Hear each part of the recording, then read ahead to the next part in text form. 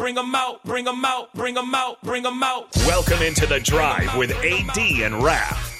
Former Husker football national champion, speaker, and author, Aaron Davis. Nebraska will win the national championship. The Cornhuskers beat Miami. It is history, 13-0, and bring that trophy back to Lincoln. Former Arena Football League quarterback, former head coach of the Capital City Crush, and guru of Husker football history, Chris Rapp. 25 straight wins for the Cornhuskers. One of the most dominating stretches in college football history. We may have seen one of the best teams in the history of college football tonight. Brought to you by Sand Hills Global on 93.7 The Ticket and theticketfm.com. All right, everybody, we are back again. This is The Drive on 93.7 The Ticket. It's Monday. We're talking all things sports.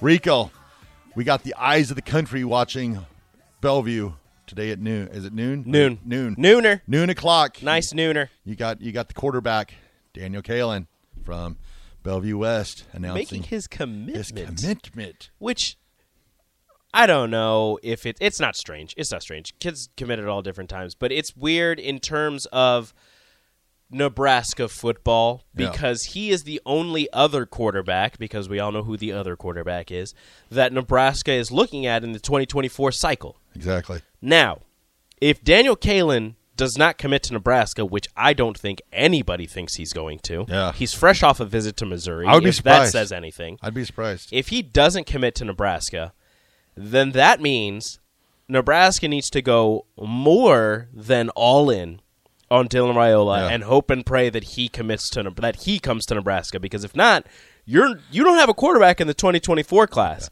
and you went from being in on the number one recruit in the nation and the number one quarterback prospect in the state of Nebraska to no quarterbacks at all in the 2024 cycle. Now, it's not too late to get in with somebody and try to convince them that Nebraska is the place for them, but you spent all of this time and money and resources going down and talking to Dylan Raiola, having him come up on official visits and running him through all of this rigmarole that is recruiting. And if you don't get him and you lose out on your backup option because he's committing today and it's not you, you are in a world of hurt, sirs. Especially in terms of the fact that everybody's loving what Nebraska's doing on the recruiting trail, including me. They're doing a great job on the recruiting trail in terms of what they did for this last recruiting cycle, and so far some of the guys that they've been targeting, and that March whatever or March 25th date where everybody is coming in for an official visit in Nebraska. That's fantastic. But if you miss out on the quarterback. All I keep on thinking to myself is, no matter what happens, Nebraska, let's get one right. Because I see how they always say hindsight is 20/20. I already know how this plays out in many different scenarios. So you got scenario one. He steps to the podium today. He announces he's coming to Nebraska. Dylan Raiola, all right, I'm going to USC. Scenario two. Well, at least you got a quarterback. And you got the best quarterback. The thing is, nope. Okay, you go. Well, then you got scenario two, where Kaelin steps to the podium, says he's going to, say, for instance, Colorado or something like that, and Dylan Raiola decides he's going to USC, Ofer, like you mentioned. Wah, wah. Or there's the Kaelin going somewhere else. Kaelin goes somewhere else. Raiola, Nebraska. Raiola comes to Nebraska. Raiola doesn't play as well as Kaelin, and then it's the talk of, you had a shot of getting him.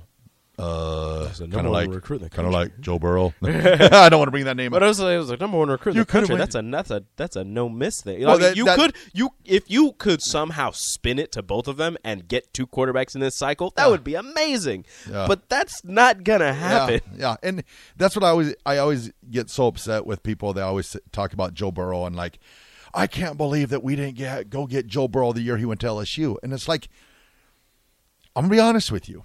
At the end of Adrian Martinez's freshman year, I thought Heisman Trophy or bust. Kid was the truth. He was for real. He didn't win a lot, but he was a freshman and he got hurt. So if Joe Burrow comes to Nebraska that year instead of going to LSU, there's a good chance he doesn't see the field the entire year because they're set with Adrian Martinez at quarterback. you can go back and look back at it later and say, oh, well, if we would have got Joe Burrow, And I tell everybody all the time, Joe Burrow going to LSU was the best thing that could ever happen for Joe Burrow. Because Joe Burrow coming to Nebraska, you do not have Jamar Chase. You do not have Justin Jefferson. You don't have Randy Moss, Thaddeus Moss. You don't have those guys. Is he a great talent? He is an amazing talent. He is a great quarterback. He's proved it in the NFL. But if he comes to Nebraska, his story could have played out so much differently than what it did. And it wouldn't have been maybe so much as his talent. It would have just been Nebraska would have been locked into Adrian Martinez, which they should have been, because after his freshman year, it was like, holy cow, we got ourselves a special talent here. Unfortunately, it just didn't work out the way we pictured it. So okay, hold on. I feel like this is weird. Adrian was 2018 class, and his freshman year was 2018. Right? Yeah, I think so. Okay. Yeah. Then this has Joe Burrow's first year at LSU was 2018. So did they get Joe Burrow? Was Joe Burrow after Adrian's freshman year, or was it the same year that they would have both? So Joe Burrow was at Ohio State. Yes. So he transferred to LSU. His freshman year was, or no. He transferred to LSU was when Adrian was going into his sophomore year at Nebraska. Was it? Because this has, Joe Burrow was at Ohio State for 3 years, 15, 16, 17. Then it has, he transferred and was at LSU. His first year at LSU was 2018. And Nebraska. Because I'm pretty sure he left Ohio State. Because Frost said, we're good at quarterback. Okay, so just looking at this, Adrian's freshman year, this is, because it was after the year that it was like, you think he's better than what we got, whatever. Yeah. I don't care, whatever happened. Adrian's freshman year, he threw for 2,617 yards, 17 touchdowns, 8 interceptions, right? Yep. Joe Burrow's first year at LSU, he threw for 2,894 yards, 16 touchdowns, 5 interceptions. Very comparable. Oh, yeah. Very comparable. And then Joe Burrow had his 60 touchdown, 6 interception year. Adrian Martinez, on top of what he was throwing for, was also a big threat in the running game. Unfortunately, took a step back his sophomore year. Yeah. But at the time, they were very comparable to each other, and it was like, okay, this isn't the sting of missing out on Joe Burrow doesn't hurt as much because you have a guy who can do all these things that you want him to do, and then that second year for both of them, one took off and went one direction, the other one kind of went the other direction. So we all know, hindsight. You would have loved to have Joe Burrow, but like you said, he doesn't have the same weapons he has at LSU. Yeah. Is he still Joe Burrow? And you don't even know when he gets here whether he even sees the field, because after his freshman year, Nebraska was Adrian Martinez. He was one of the top candidates for the Heisman Trophy going in that year. He was mentioned in all the Heisman lists. He was. The only reason he didn't make the freshman All-American team was because of Trevor Lawrence. Yeah.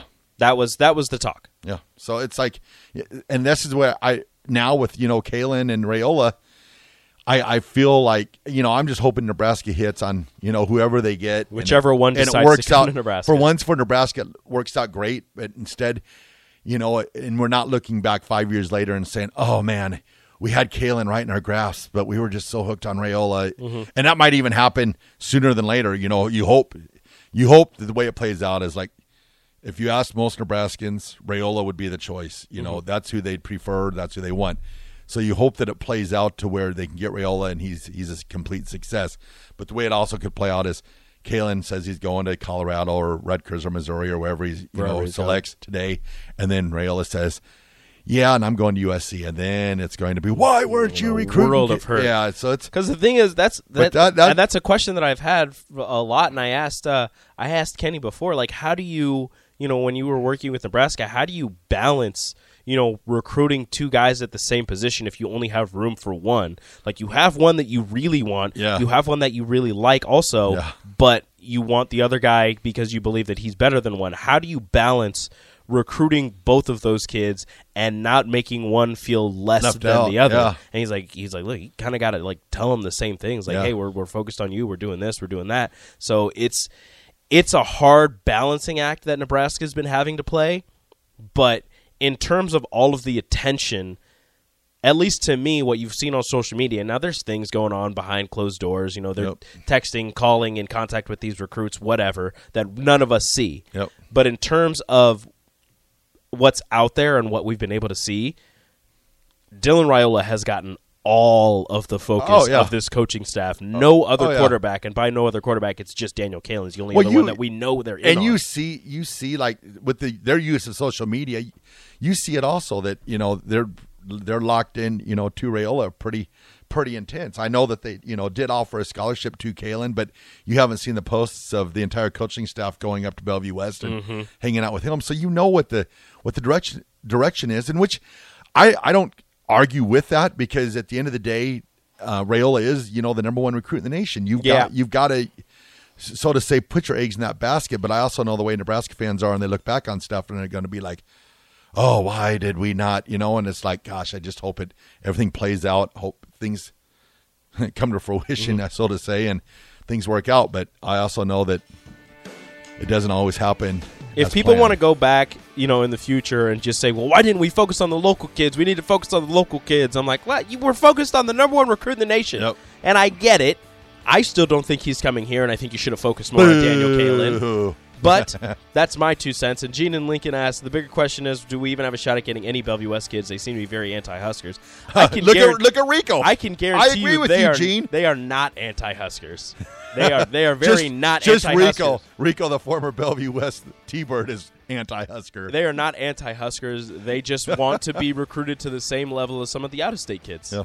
And that's just been that's been the Omaha high school mindset for quite some time. But we can get into that at a later date. All right, we're going to throw it to break. This is The Drive, 93.7. Take it.